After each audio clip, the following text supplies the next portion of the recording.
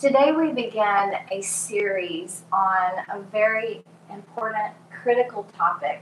When we think about Reformation, and Johnny and I try really hard to stay focused on the lane that God has given us, and that is to awaken, equip, and connect reformers like you all over the globe.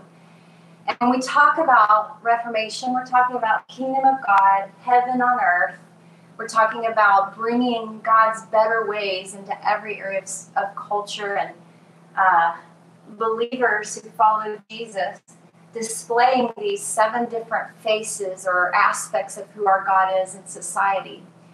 And, if you're talking about the kingdom of God, you're also talking about the knowledge of God filling the earth, the glory of God filling the earth, everybody having an opportunity to know not just who God is, but what he's like.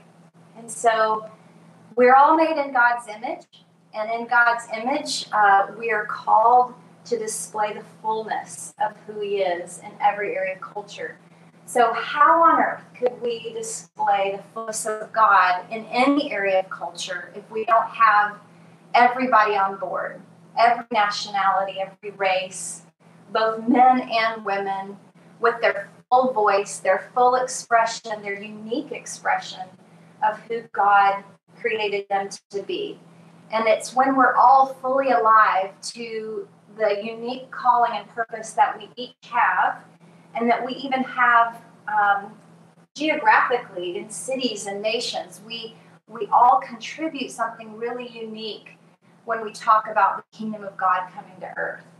So in that context, we want to begin what we're calling a really courageous conversation.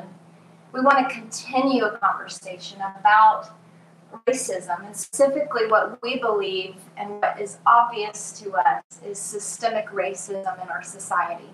So I just want to start by first acknowledging you, Johnny. I know I'm your wife, and I get to tell you awesome things about yourself, but just as I feel like I'm speaking for a lot of people right now to just say thank you for your courageous voice in the middle of what's been going on this year, these storms that have come upon not just our nation but the nations of the world, and we're unified in this collective awakening that's happening in the earth right now. And what are we awakening to?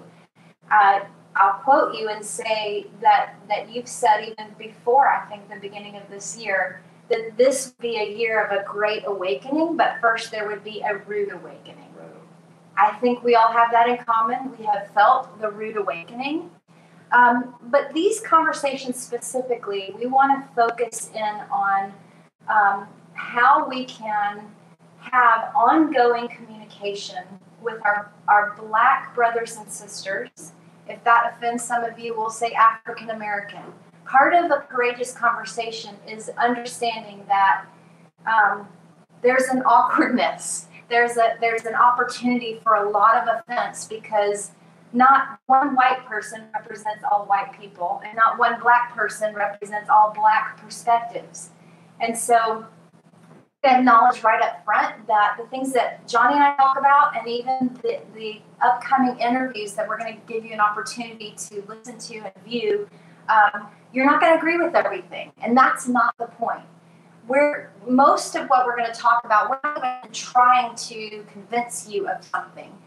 Our goal is to have conversations and to keep the conversation going so that the enemy does not steal and continue to steal the narrative of what God is awakening us to in our generation. And he's awakening us to things that he is empowering us to change, that he's empowering us to bring heaven on earth too. And so in heaven, I don't believe that there is just one face that we all look like.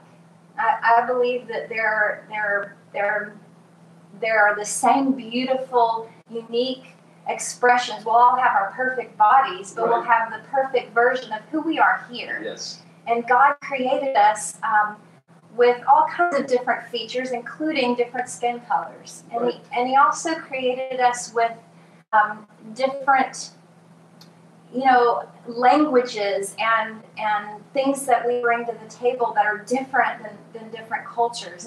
And with society the way that it is right now, we have beautiful melting pots like America, where we can stay true to our roots and our families and our culture, what we've come from within the United States, but also from our forefathers who didn't live in the United States. Right. But then we also have these beautiful versions of where we meld together and we take on different aspects of each other's cultures. So I believe God loves it all. I believe most of you, the majority of you, probably 99.9% of you that are watching or listening, you feel the same way. And you want to see our Black brothers and sisters have the freedom to be fully themselves and feel like they are supported and they have every opportunity that frankly white people have right now. So the last thing I wanted to say, and then I'm gonna make way for you to jump in, and you've got a lot to say, is that I heard a conversation. It was a video of Brian Houston from Hillsong Church and Bishop T.D. Jakes interviewing each other and on the race topic. On the race topic specifically. And I don't know when we're going to air this, but it was in the height of the rioting and looting. And I believe kind of the backstory is there was a pastor, maybe it was several pastors, who had made an attempt, a white pastor had made an attempt to have a conversation like we're having right now. And he said some things that frankly were anywhere from awkward to offensive. He stepped on a landmine. Back to start right there again. He made some comments that were anywhere from awkward to just straight out offensive, and clearly his heart was in the right place. He had great intentions. And so T.D. Jakes was acknowledging that, but he was also acknowledging what was wrong with what he said. And something that T.D. Jakes said that was so significant to me, he made an analogy, and he said, this is kind of like a marriage. When you're newly married, you are learning each other's language, and you're learning each other's cues.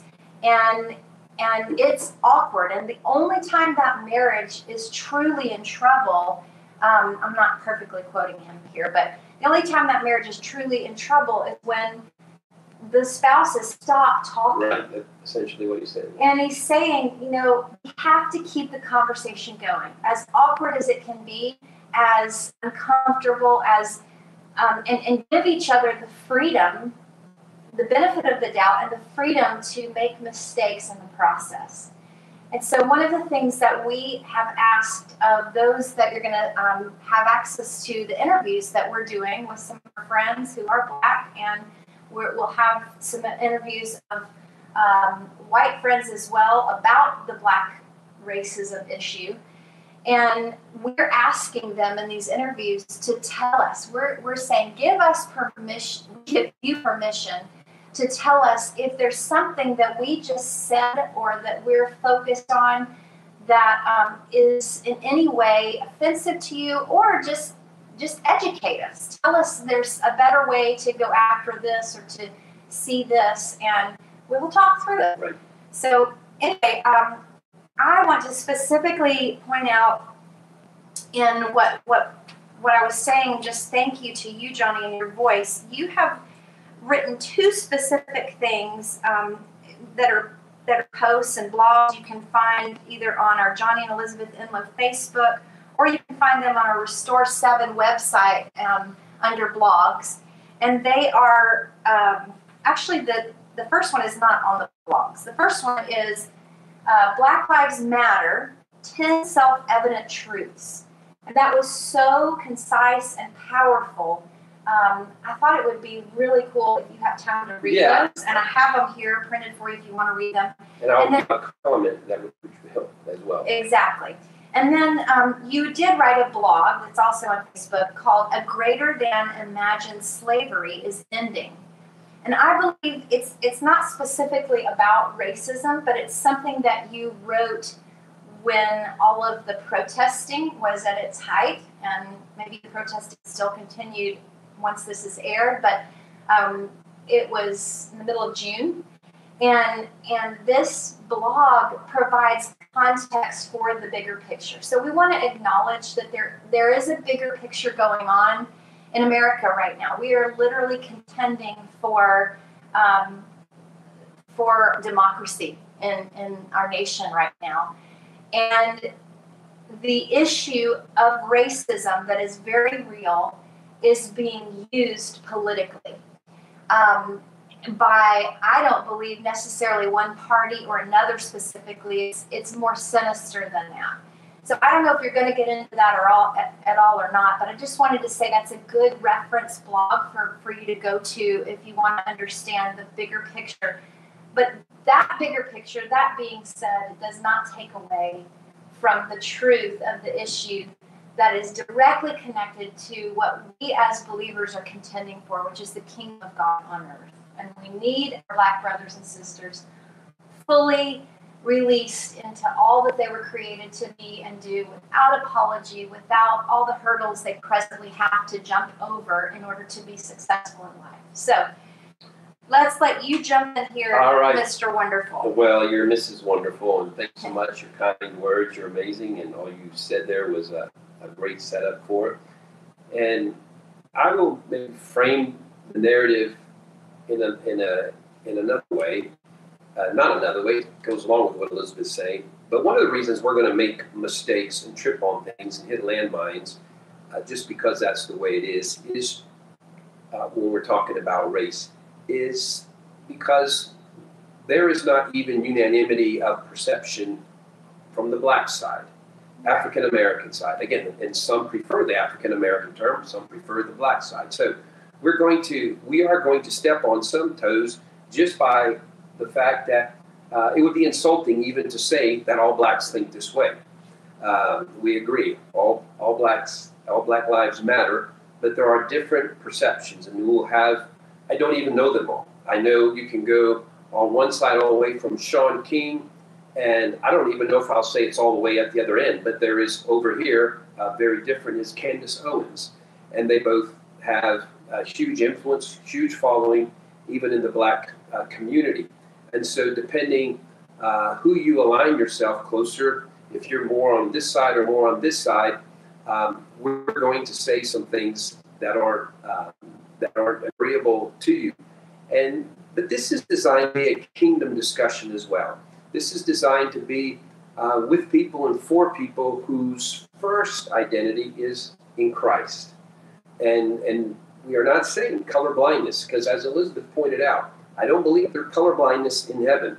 We're not gender blind or color blind in heaven. There's a reason he made us the way we are. And when the scripture says in Christ there's neither male nor female, nor Jew nor Gentile, etc., etc., it means that in the identity of Christ, those things become secondary. It doesn't mean we erase them. He would have made us all the same gender, the same color, if that's what he wanted. He obviously wants that, and part of it gives us an understanding where we will fulfill in greatest measure our role as ministers of reconciliation. Right.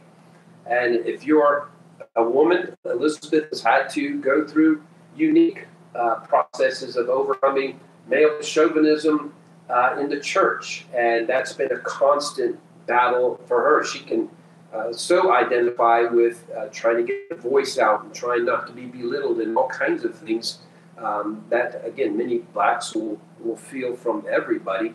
She'll have it from her niche and specifically from the church. And so we all have these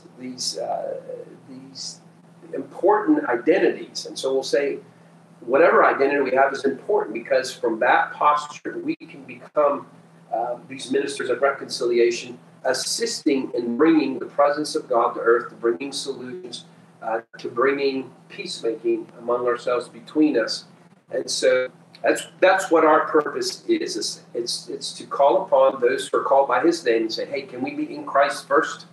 And then can we be white or black or Hispanic or male or female or Chinese or whatever else it is? Can we be that secondarily? Having said that, we're going to focus primarily on the black racism aspect of things, and on seeing if we can come to some reconciliation advances there. There's a time for everything. We know there are so many Hispanics. I'm very connected to the Hispanic community. As many of you know, I was born and raised in Peru, South America, lived there my first 18 years. In some ways, I can think that way more naturally. I'm aware of the offenses and things they've had to overcome, the hurdles they've had to overcome in our nation. And as I was pointing out, as the females as well.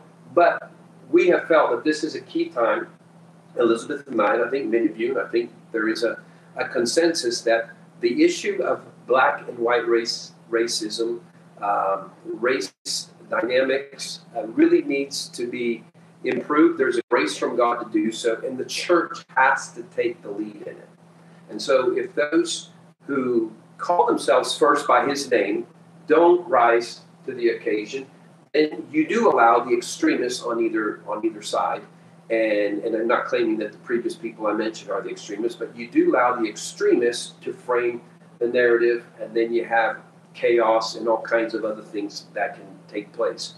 So in that, I want to mention briefly, Elizabeth talked about a post I had done where I think I called them 10 self-evident truths having to do with the Black Lives Matter and Black Lives Matter movement. And I think it's a good framing for where we want to go in this initial discussion. And again, to repeat what Elizabeth said, this is an introductory session on this, and we're going to have ongoing discussions and interviews, and it's going to be black and white together on all the other ones.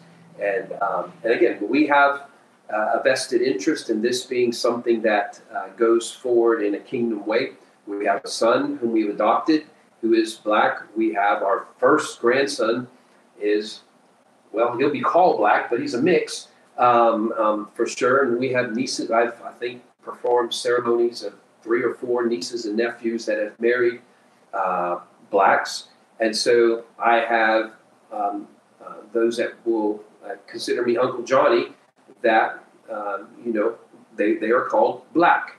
And so we're familiar with this, and it's not just a distant thing. We did pastor a church for 14, 15 years, and we had probably 20% that were also black. We got really connected to them. We just, I shouldn't say this, but I think they were our favorite church members. And we just loved them, and we have a natural rapport with them. And so I think, in a way, we're ideally set up to be in this place of a bridge, and we'll see. I don't want anybody who doesn't have that to say I can't be a bridge. I think it's in all of us to begin to humble ourselves and be willing to talk along these courageous conversations, as Elizabeth mentioned. So the 10 self-evident truths. I'll just repeat them and comment on each one briefly.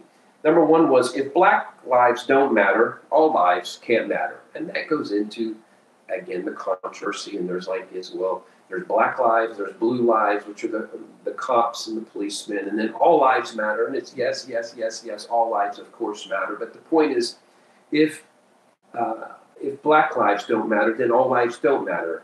And we're going on, there's a reason it resonates so strongly in the black community, the term matter, because that has registered with them, and they really aren't necessarily enthused with the organization. We'll get to that next. But to say Black Lives Matter is when you've grown up with looks, thoughts, actions that tell you don't matter. And again, you just have to hear from our black brothers and sisters, just how they've grown up. It's our generation. You'll hear in these interviews. Yeah, it's our generation. It's our time. It's not this happened 200. Yeah, we know the stuff that happened 100 years ago and 200 years ago. and all that, and we can't go back and fix that. But there are matters that are still before us, and there's a reason that resonated.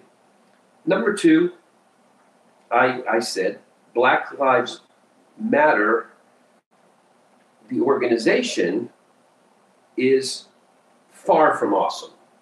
It is politically compromised, and so I understand that. So if you were going to turn this off because, wow, you said Black Lives Matter, there's a reaction, anywhere from a reaction to overreaction from whites when there is a validating of the term Black Lives Matter. Well, even, again, some from the black community don't want to hear about that at all because it is a compromised organization. There's a connection with not just Antifa, but socialism, communism, a whole agenda. It's bad. The funding is going, there's a direct connection that they've made to Soros, and but none of that's an opportunity for the enemy to win, because he's claimed a battlefront and a narrative that should have been ours all along. Ours meaning those who care about people, those who care about democracy, those who care about true freedom and true equality. That was so key what you said there, because it is in the vacuum or in the absence of the church being there, kingdom-minded, kingdom identity people being in the gap there and working reconciliation. The enemy comes in and he takes advantage. He knows what's the perfect statement slogan. And so, and again, having said that, it's not, there's the statement, in fact, that's another of my points. Black Lives Matter is an awesome statement, and it's an awesome reality. They do. I would like to say, I'd like to start a new movement. Black lives are awesome. More than just matter are awesome. But then, the acronym would be BLAH, and that wouldn't be that good.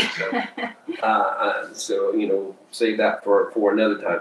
But number 4, systemic racism still exists. Now, this is one of the matters that makes, it's an area of friction between blacks and whites, because whites get angry and say, it doesn't exist. Tell me where. Some whites. Some. It's very true. Everything is some. That's very good. We for sure can't generalize the black community, and even less so the white community. But when there is anger that surfaces, it's like, show me, and they don't understand. Partially, they don't understand because, in fact, it hasn't been pointed out to them, and that becomes part of our assignment. An important assignment is to point that out and say, here's what it looks like, and here's where it is. If I could interject at that point, I think I'm going to generalize a little bit here.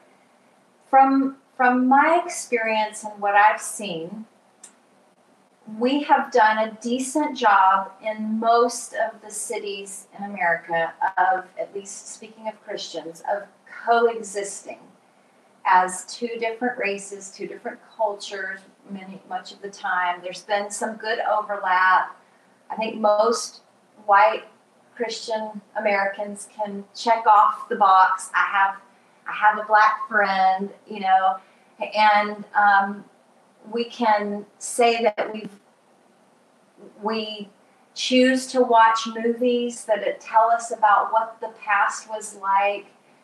Maybe even more recent movies about racism. Like, I was so impacted by The Hate U Give. Mm-hmm.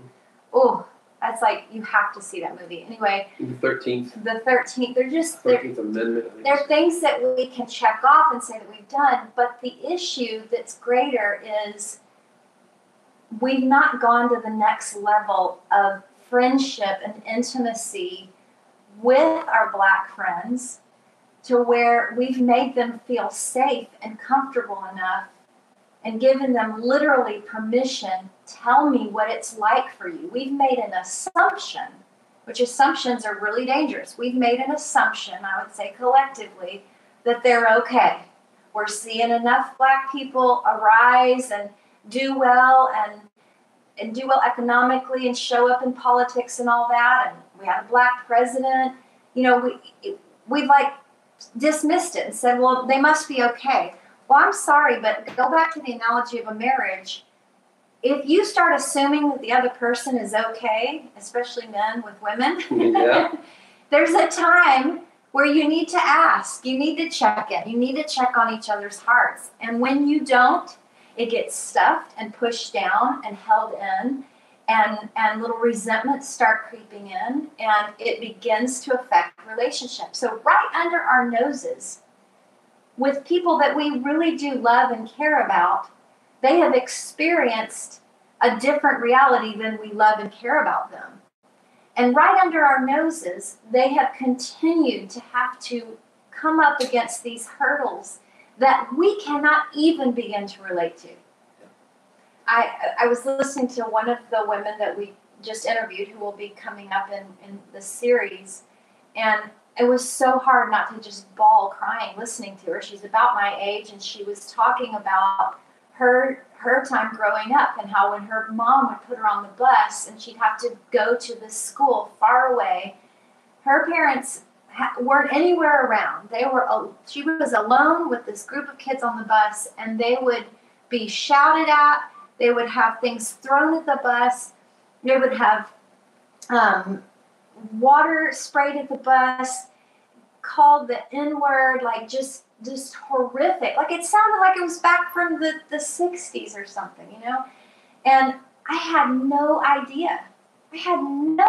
That there were kids my age growing up. And I can list the traumas that I went through as a kid, and I can think now as a mom, like I would never allow my kids to grow up in that kind of situation. I would not choose that for them. They had no choice. The parents of these kids had no choice. This has happened right under our noses. Yeah. With people we do love and care about. It really has. Now, systemic racism, back to the terminology, because some say, well, if it's systemic, it means it's through everything, and it's not through everything. We're not going for a medical term.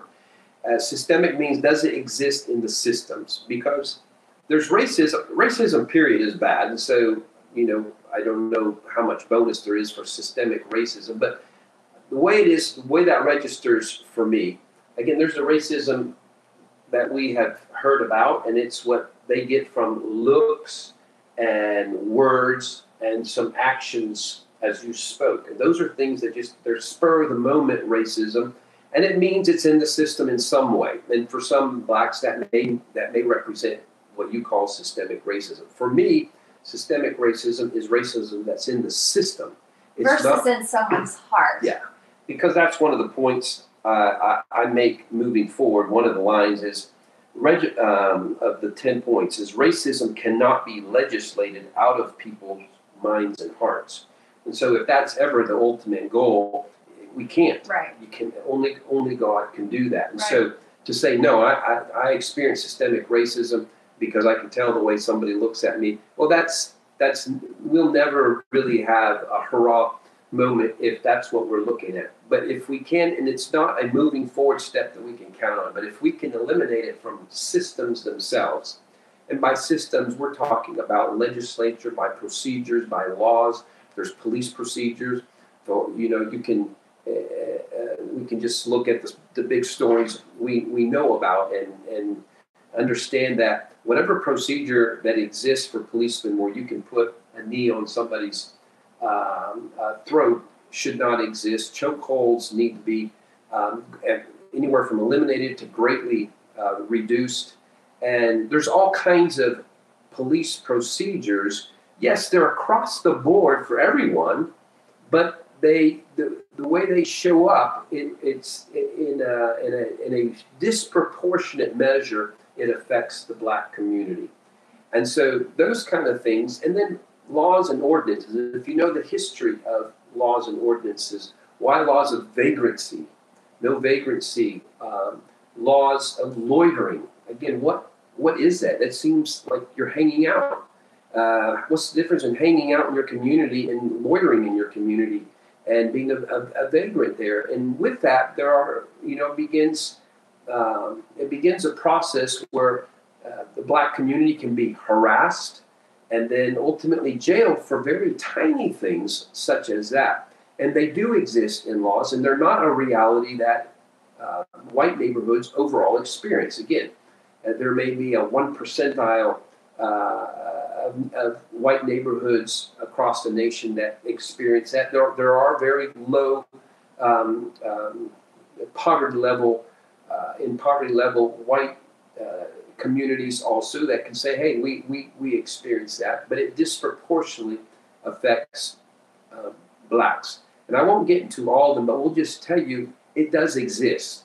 And it does exist in measures. I need to tell you, since we're on that. Yeah, I do. And while you're looking at those notes, you mentioned just real quick a second ago, it's not a medical term. So you were talking about systemic racism and how typically the people that will, not agree with that terminology, I think they're thinking of it in a medical way. So if a medical doctor says you have systemic whatever, it means it's throughout your entire body in all of your systems. So when we talk about systemic racism, we're talking about racism that exists in certain aspects of certain systems. And it could be on a big picture level, it could be in certain counties, certain cities, certain regions of the United States. So it's in certain parts of the system. We love our police officers. Johnny and I are so into law enforcement. We're grateful for the way they lay their lives down for the black and white communities, all communities. There are unfortunately officers that are racist who have infiltrated a good career, and they misrepresent, I believe, the majority of first responders and police officers. So I just wanted that to be said. Yeah, and follow that up. Part of even, good people, good officers, good policemen doing wrong things is by having procedures that are sent down to them, having pressures that they have to bow to in order to fulfill their role, not to get anywhere from fired or they won't get promoted. And there are things particularly, and I'll just briefly state it, that began in the 1980s, and there was this thing called community policing, and it was went into high engagement strategy where you stop intentionally. There was this idea that you're going to get rid of the criminal element from your community if you harass them enough. And so in that, they began now looking at matters such as arrests, stops, searches. And so you began to be rated for stops, searches, and arrests. And this is what the pressure from above. The mayors were putting pressure on the commissioners, who were putting pressure on the captains, who were putting pressure on the officers. And this is what would get you elected, and this would bring prison jobs and to your community. And state legislators were bringing home to their suburban districts, what started in even private prison corporations, and there was a degree of lobbying money that connected to it, of construction firms, and there began to be this whole money component that began to be interchanged, intermixed with it all. A great business for all, and all you needed was an endless stream of jailable people. And so, of course, it created this incarceration explosion, and we found that, again, where you would be into the black community for these things. It was the easy place to make arrests for things like loitering and vagrancy and minor drug deals.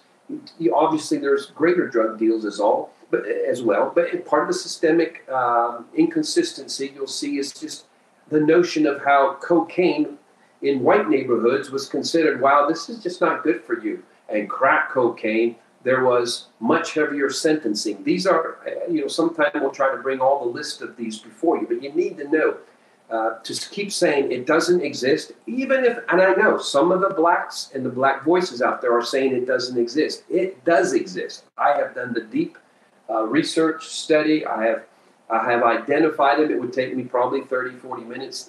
And that's you just have conversations like we've had in these interviews, and you hear people's experiences. You can't deny what someone's gone through. And so here's the reality. Most of the 21st century, the jail rate in America was 110 people per 100,000 population.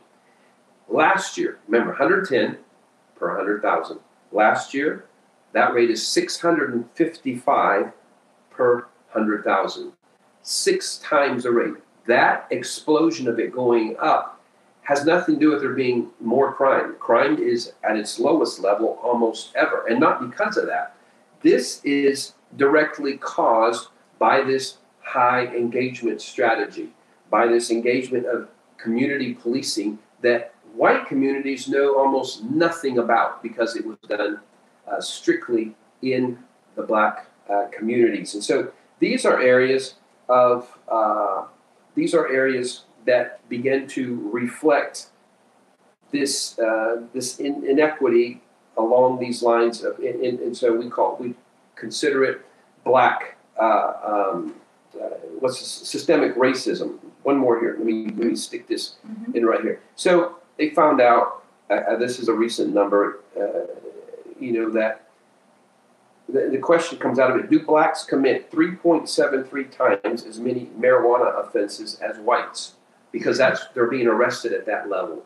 And there is an understanding, this is real fresh and real. The COVID-19, do you understand that 80% of the summons for social distancing violations were given to blacks and Hispanics? 80%.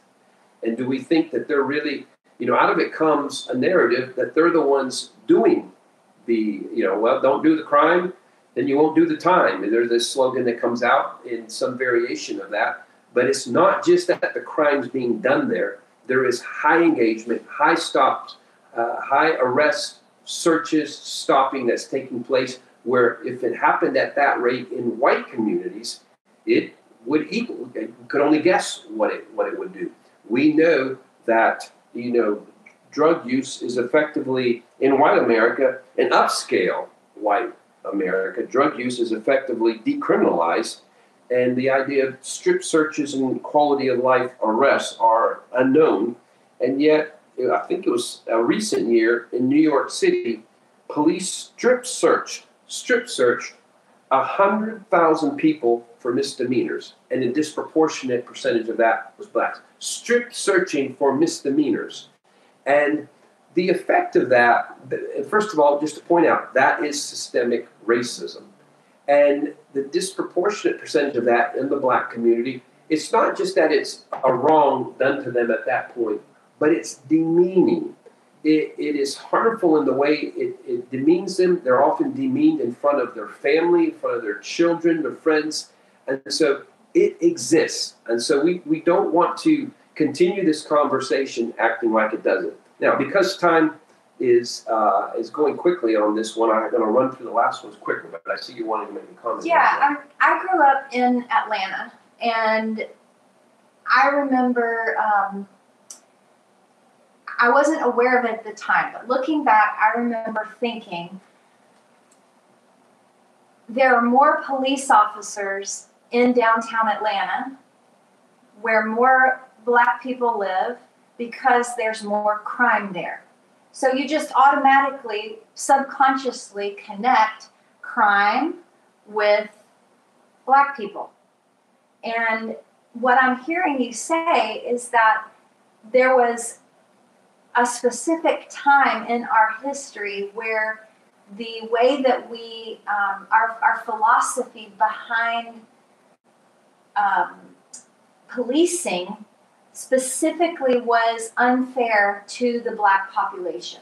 And it began to shift so that it produced mentalities in white people like mine.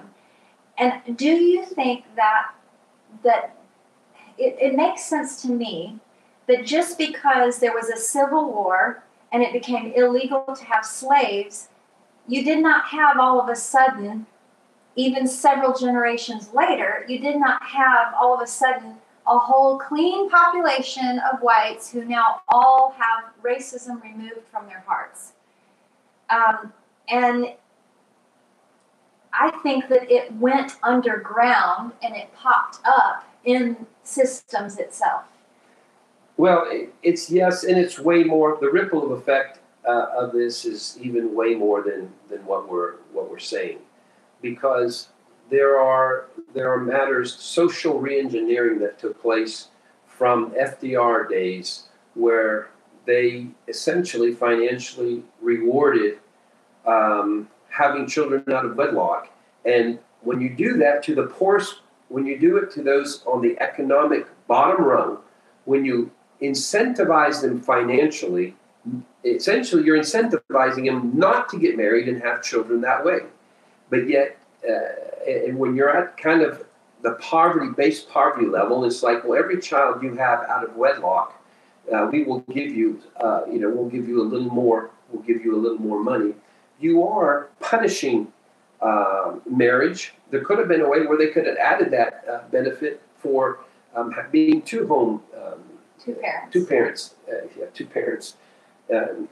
for every child. And so the realities are, and again, that's a whole discussion going in there. But back in those years, it was on average in FDR's day, President Franklin Delano Roosevelt, 75% of every black child born was born to two parents. It's now 25%. There's been a direct cause and effect, ripple effect of that. And so that leads to a whole other thing. There is a complaint, well, what's the problem? The problem is there are no fathers. Fathers aren't claiming their children in the black community. Well, when you yourself weren't fathered, and when there has been systemic racism that comes at you that breaks down your community anyway in so many ways, how are you going to be really a father? And you're more likely to get arrested and do jail time. There's more, the unemployment rate is 50%. You are the most unemployable niche of society at birth just because you're black skinned and male. And so then you have the accumulation of these small drug charges added with loitering, vagrancy, disrespecting authority, whatever. And all of a sudden you have even just a little jail time. And then if you were unemployable before then you have this thing called a record that's on you, often, again, not justifiably so. You have the weakest, the worst, the less economized lawyering on your behalf. And so these things happen. And then we cannot say, why aren't you taking responsibility for your family and your wife? For those, many of them in the inner city communities are a father at the first time at the age of 15 or 16. If you are 15 or 16 and have no parent of your own, and you don't have a job, there's no way you're going to be properly a father. So again, that's a mantra that comes out. The problem is fatherlessness. Yes, but it's what caused the fatherlessness. It didn't just come out innately from the black community. Family is very strong matter. You can go back to Africa. Family is strong. It's not that family is a weak component in a traditional black roots. It's very, if anything, it's stronger than what would be in whites. And so that came through, we'll say, social engineering, tinkering. We don't know how sinister the orchestration of that was, but there are so many matters that feed into this dynamic of the inner city being such a difficult place. And it really is going to require, there's no way we can just point fingers as whites and say, hey, you need to take responsibility and pull yourself up by your bootstraps and get it done. It's not going to happen. And it can't be conversely being looked at, you need to fix this all. That's part of, there's a group that's resenting whites thinking that whites think they need to help them. We can do it on our own. We made it ourselves. Yeah, we had some extra hurdles, but we could do so. And so we're learning to talk through these things. So I do need to hit these. I have 5 more points, I think, from the 10 points. I think this has been great conversation for us. But I know we had a basic goal of how long we wanted our first time to go, but we're going to be fine with it anyway. So here are the other ones. I've laid out 5 of these self-evident truths around Black Lives Mattering, not the logo, the group, but the actual truth. And here's one of them. Solving present racial inequities is much more profitable than debating past generation inequities. It's not that there's no point for it, and I think everybody needs that basic education. You need to be shocked at some point. What? That's what happened? What was the movie we just watched, I think, earlier in the year? Harriet. Yeah, it's just called Harriet, right? About Harriet Tubman. And there should be no American that hasn't been exposed to more than just that movie, but things like this. You need to be horrified at least once about what happened before and have that understanding. But rehashing that today and then trying to assess who has blame or not blame for that, it can become a losing proposition. You had Quakers back in that day, obviously all white, and they were the ones that were running the Underground Railroad, totally against slavery. They wouldn't have slaves. They fought, they lost their lives even in multiple instances for fighting for the blacks. So you can't have all whites are guilty because you're white. That's the same racism going in the other direction.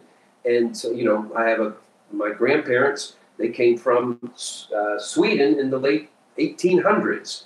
And so, and they obviously weren't a part of anything. And so there can't be a reverse racism component to this thing. Again, that's why it gets lost in no man's land and there's no gain. But there is an advantageousness of discussing today, solving present racial inequities. That's where our energy needs to be. That's where our energy. There's a place for conversation on that, but it does get complicated and it gets bogged down and it gets too many weeds, and we have so many other places we can go to first. Okay, other four. I mentioned racism cannot be legislated out of people's minds and hearts. The follow-up is racism can be legislated out of laws, systems, and procedures. That needs to be a focus. What we're understanding, there's two components of this racial reconciliation. One is in understanding, in hearing, and just hearing people's stories. Listen, ask questions. Well, just hearing brothers and sisters. So have you ever experienced, ask them, have you ever experienced racism and what does it look like? You're going to be shocked at people that have been in church with you for years who just didn't tell you, what? And so you need to, so there's an understanding component of it doesn't fix everything at all. It doesn't fix systemic racism at all. But it brings it to the light. Well, and that's the first step. But addressing anything. It heals the heart. You can see when we've been willing to listen to the stories that blacks have gone through, it touches them, it tenderizes them. And that's part of the wound that's there is there's been no listening. And it educates us. And it educates, right. Yes, good point. It educates us and it ministers to them. But we want to go beyond that. We want to go beyond that and to identify, it's not just police procedures. Again, the policeman, as I was pointing out before, at the end of the day, if they get forced from above to do all these excess high engagement maneuvers and stops, it is putting way too much pressure on them. And so they start acting like they live in a war zone and they weaponize themselves. And so they can't all be blamed for that. That some of it is the system that they're having to perform. Mm-hmm. They're having to manage. And so we want to be aware that becomes a key area where we could work together. And it'd be great if whites would initiate some of the things like I've done, is done studies of where it actually shows up, ask questions as well. But sometimes it's not that easy to find that, but we want to find those and we want to identify them and we want to see them change. 3 more. Bitterness and unforgiveness is never a good thing. So that just stands on its own. It's never a kingdom. Again, we're talking in a kingdom context as well. I understand we can understand people are bitter right and left. It is never, bitterness and unforgiveness is never a good thing, and particularly for sons and daughters of the King. Just leave it at that. It hurts the person who has it more than anything else. And if there's such a thing as a balancing statement to it, is the next one. Pure longing for justice is not bitterness and unforgiveness. That's right. So we want to understand that for there to be a desire, a passion for justice. We named one of our daughters Justice. We had a situation that needed justice. And it wasn't, we didn't desire any person in the mix of it to be sent to hell or whatever. But it was just, oh my goodness, God, we need to sense that we need righteousness. Yeah. And the word justice is the same for the word righteousness. We need things to be put back in right standing. It's not vengeance. It's a longing for things to be in righteousness. And that's the kingdom of God coming to earth. Yeah, I like to say justice, because people, what about mercy? Mercy is greater than justice. Well, I say justice is mercy on those who have been abused, or those who have been stomped on in some way.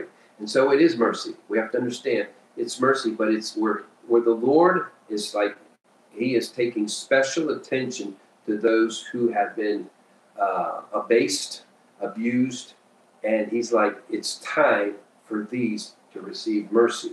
And in that mercy on those, sometimes the unrepentant do get, the justice matter comes out. They're going to see their day in justice. Yeah, judgment comes on them, but it comes out of the Lord's heart. His heart, yeah, is always about caring and mercy. But in the mercy, that is a direct cause and effect.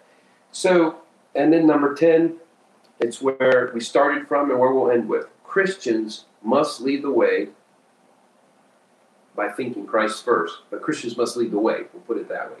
Christians must lead the way. Kingdom people, reformers.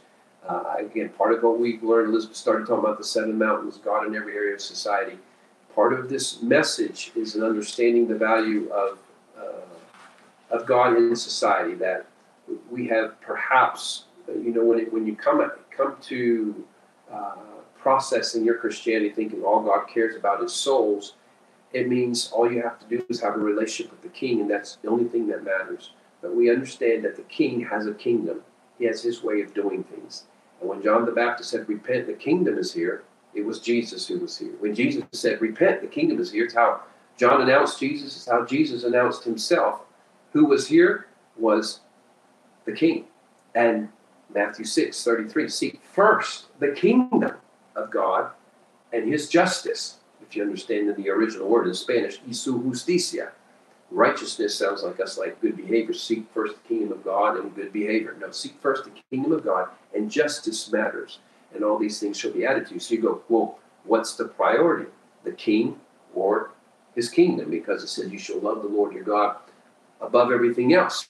And the point is they come together. It's like a candy cane, the red and white. You cannot separate them. And that's where we've erred. That's where we've made a mistake, where we've promoted a king that doesn't necessarily come with a kingdom. He doesn't necessarily come with a reformed way of doing things. And we have systems that need to be reformed. And they will greatly assist in being instruments of eliminating the racial tension that's there. There are multiple ways to come at this. And this is our first conversation on it. And we hope you hang with us, and we hope you'll be courageous enough to stay in these courageous conversations and understand, it's easy. I just don't like that. I feel uncomfortable. That's the point. Elizabeth's like husbands and wife. I don't want to have to talk this out. We have to talk it out because we have to flow together. We have to be together. There's life that's going to come from this. That's right. And so we have to embrace processes that are most fun to do. And so sorting through and talking through this, we've got to commit to it out of the right thing to do, and not just because it gives us goosebumps. We don't get laid out in the spirit and feel the glory of God and go, oh, it's not that. It's a thing we must do for the sake of the kingdom, and so that we don't keep experiencing these violent breakouts on earth as well. And love looks like something. Yeah. So for me to say that I love my brother or my sister and not actually stop and slow down long enough to address what is affecting my brother and sister, then I don't really in reality love them. And I'm certainly not representing the heart of the Father to them. And I just wanted to say a couple of very concrete takeaways. First of all, I so appreciate the prophetic revelation that you had. You wrote about it somewhere about you feel that, and this so resonates with me, and I'm sure with many that are a part of this. You feel that part of the reason why blacks have been experiencing so much trauma through the generations is because the enemy so doesn't want what God intrinsically put in that part of humanity to manifest, and that aspect of himself that he put in them to manifest. That's so key. Here in 2020, I think the word I wrote is, what is the devil, what is it, what is he so afraid of from blacks? And because there's a point of this, it's beyond, when you get out of the forest and you see, or you get out of the trees and you see the forest, you go, wow, the enemy is really, he's been after them a long time. He's after them now. Even this year, 2020, the COVID-19, I won't go into all that, but it has hit the black community in a stronger way. And there are sinister reasons for that as well. And I hope that all comes out. Maybe we'll address that in another time. And the riots, it hit them worse. And you have the Antifa elements come in, but there was peaceful protesting that needed to happen, and they just hijacked it. Well, and it's their communities that are being affected and burned down primarily. Yeah. And so it's over and over, but yet we can see, it's almost like we can see, and I can see prophetically, that there's something so powerful. I'm seeing these new voices. I'm seeing 50 Martin Luther King Jr.'s, but fully kingdom anointed, next level upgrade, 2.0. He was amazing. Men and women. Men and women. And these voices are happening now, and they're going to be reconcilers, but they will be bold, and they will carry such an impartation from heaven what they do.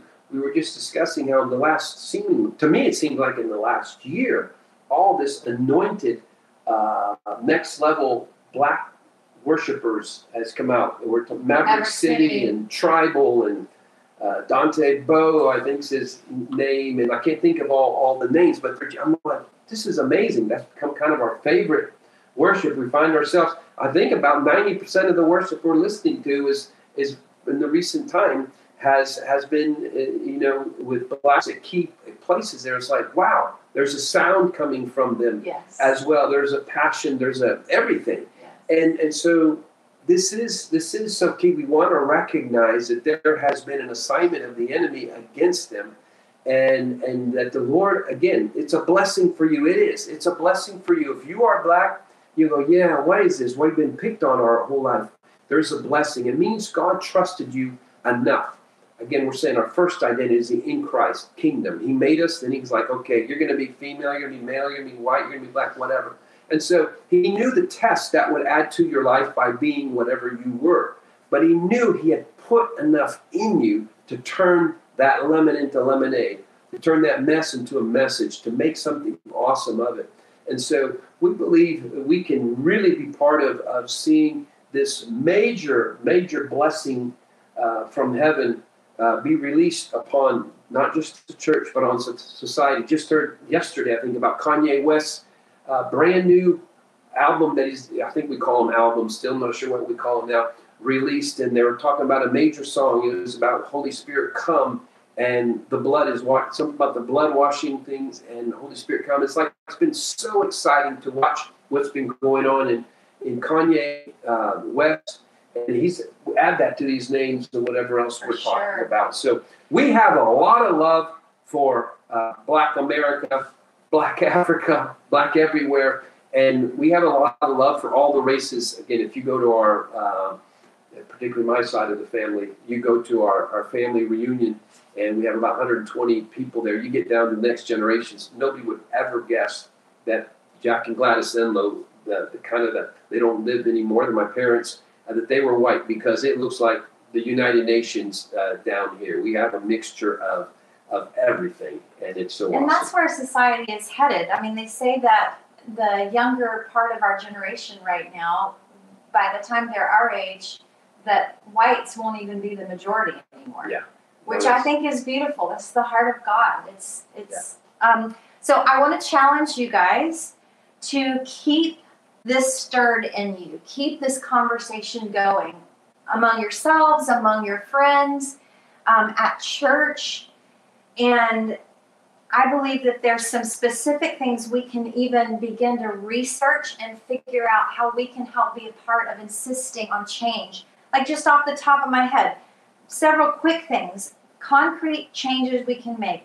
Juneteenth, this should be a national holiday. Yeah. I had never heard of Juneteenth until this year. That's how disconnected I've been.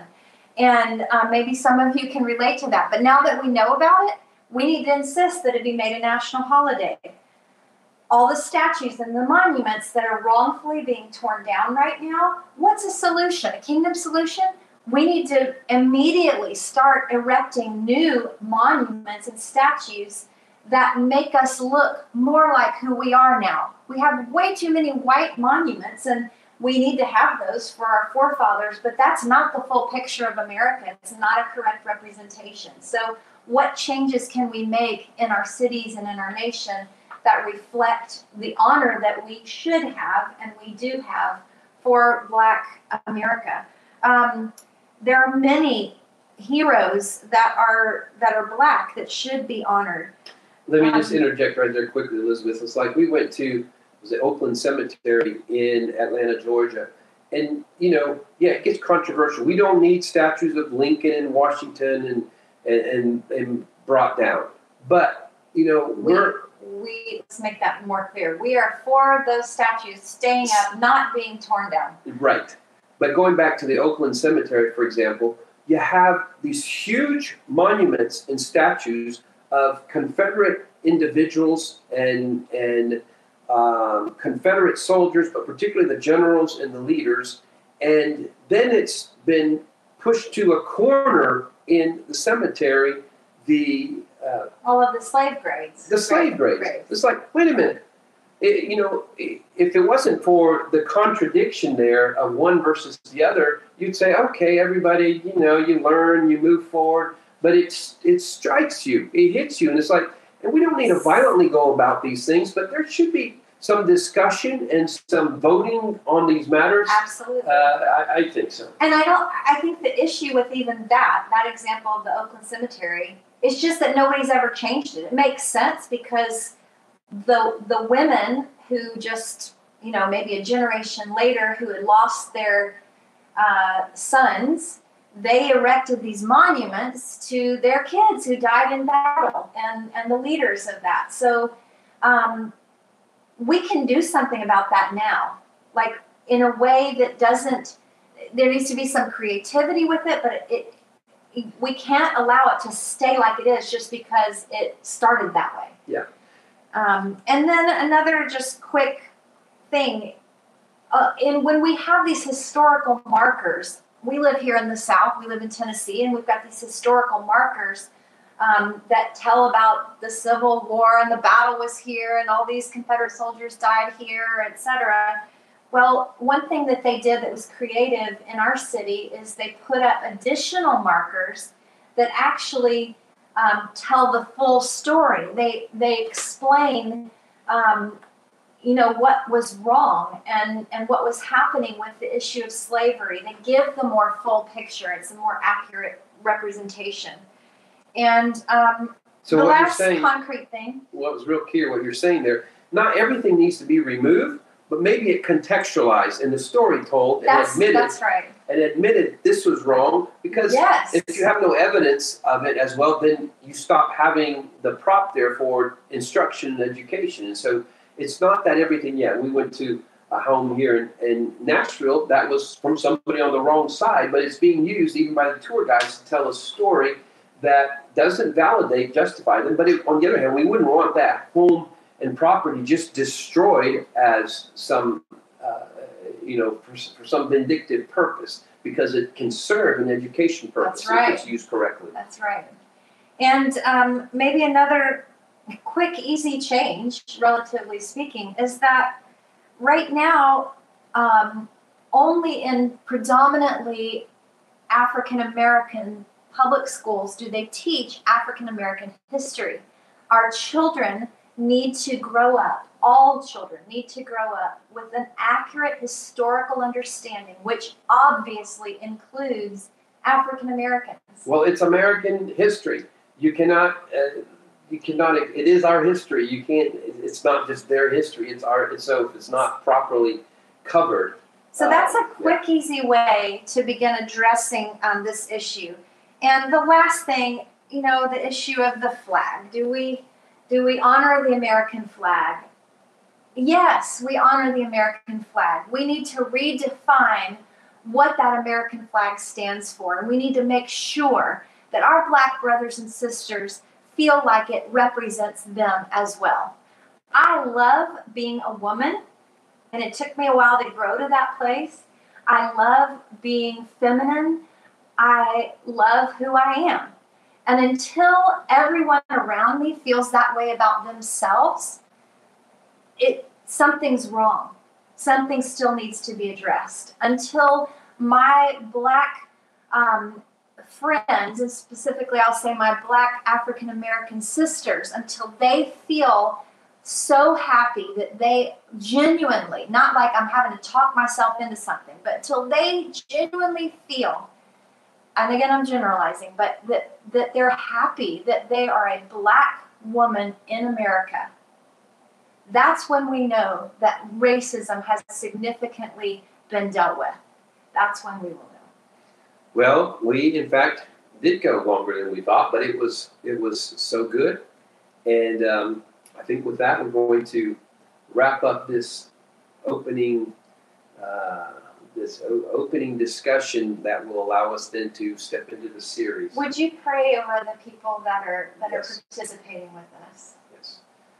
Lord, we just thank you for this time in history. We thank you for the occasion that we have to live and be able to represent you and your kingdom and to be ministers of reconciliation on earth. And Lord, I just ask that everyone that would watch this would be won over by that concept, the privilege of being sent from heaven to be a part of restoring, of healing, of bridging the gap, of doing something that hasn't been done really at all in society. And so, Lord, we just look with anticipation and hope to the days ahead of us. We thank you that the little measures that we do, such as this, the little measures of the little attempts at reconciliation and keeping a conversation going and identifying true systemic racist matters, that these things, you always jump in, you always will outdo us 10 times, 100 times more than what we're doing, as we will do just our little part. And so we invite you in for that, Holy Spirit. We thank you for the help you're going to give us. And in Jesus' name we pray. Amen. Amen.